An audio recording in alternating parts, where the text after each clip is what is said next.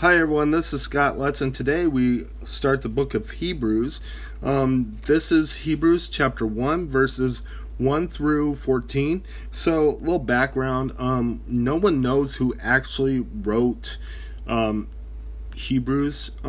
It is theory that because of the style that is written by Paul, but no one knows for sure who wrote the book of Hebrews. So technically, Philemon was the last book of Paul's epistles, but some say that Hebrews could be also one of the epistles. So anyway, let's go ahead and start reading the scripture. The Son superior to angels is the first part.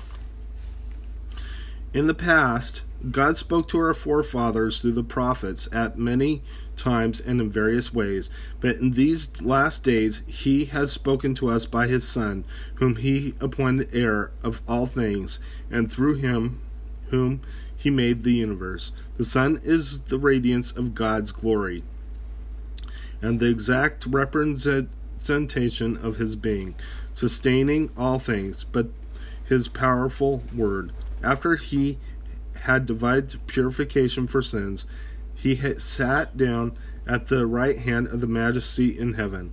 So he became as much superior to the angels as the name he has inherited is superior to theirs.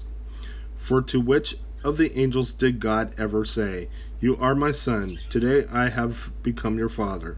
Or again, "I will be his father, and he will be my son"? And again, when God brings his firstborn into the world, he says, Let all God's angels worship him. In speaking of the angels, he says, he makes his angels winds, his servants flames of fire.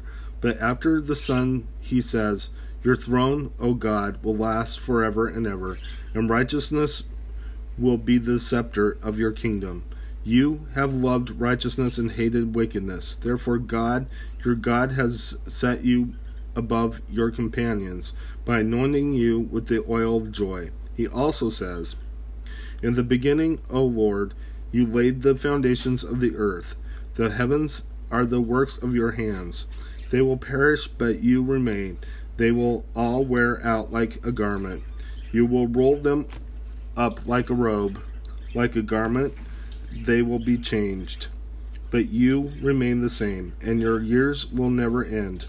To which the angels did God ever say, sit at my right hand until I make your enemies a footstool for your feet? Are not all angels ministering spirits sent to serve those who will inherit salvation? Let's go ahead and close in prayer. Dear God, I just praise you. I thank you for everything you've done. I praise you, I lift you up on high, O Lord, and I ask that you watch over us, Lord God. In Jesus' name, amen. God bless you. Have a good day.